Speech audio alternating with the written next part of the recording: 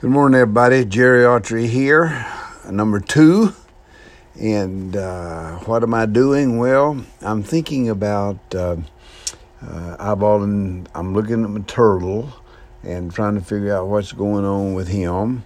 I'm thinking of the Myers-Briggs type indicator as it relates to the 2 Democratic holdouts who are messing us up about giving the president his shot.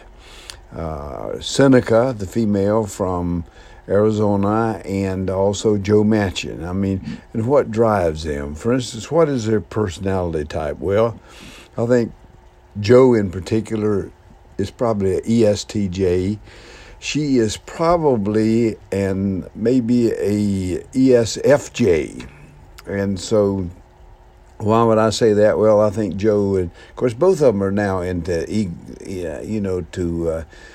egocentric sort of stuff, egomaniacs, whatever you want to call it. In other words, all of a sudden, they are small states, especially West Virginia, who's right at the bottom of everything. Joe should be out working on the situation of helping kids in school, increasing their education, that sort of stuff, as opposed to being trying to thwart his party's views of what's really best for the country.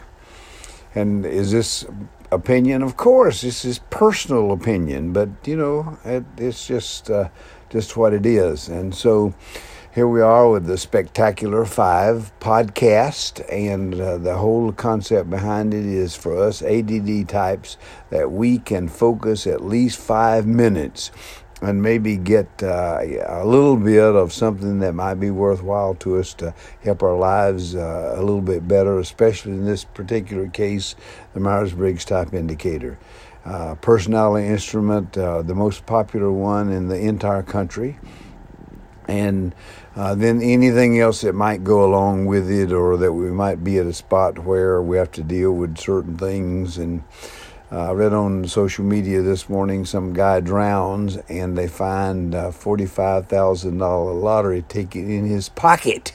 I mean, come on. I mean, think about that. Gee whiz, we could have used that here. And, I think one of the things that's very hard for us to get, is how many people that are now in this country. 331 million. I mean, if you think about that, it's a lot of people. One of the Supreme Court buyer, I think, actually zeroed in on that the other day in an interview with Amapor and Company. Very good interview, and so one of the notes that he made when she asked him a question and interviewed him was the fact that so many things had changed. Everything had changed in a real sense, because we're really talking about 331 million people. And say when something like the abortion Roe versus Wade was there, then it was only like about 150 million, and now it's double. We've doubled in size, and so things are different. They might look differently, etc. So that was really part of it. So, and of course, he also made I thought a very interesting point that we talk about conservative, liberal, and progressives, and it's always kind of irritating to me. First of all, it's irritating because they're labels. In other words, what do they mean? Sometimes you might be progressive, sometimes you might be liberal, sometimes you might be conservative, and to try to put us pigeonhole us in a particular way is just ridiculous.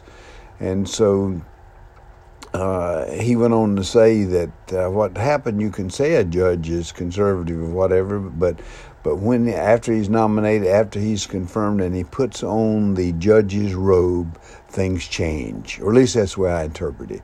And so that's what we have to look forward to, that you'll have judges who will interpret the competition in a way that it was meant to be, or very close to the way it was meant to be.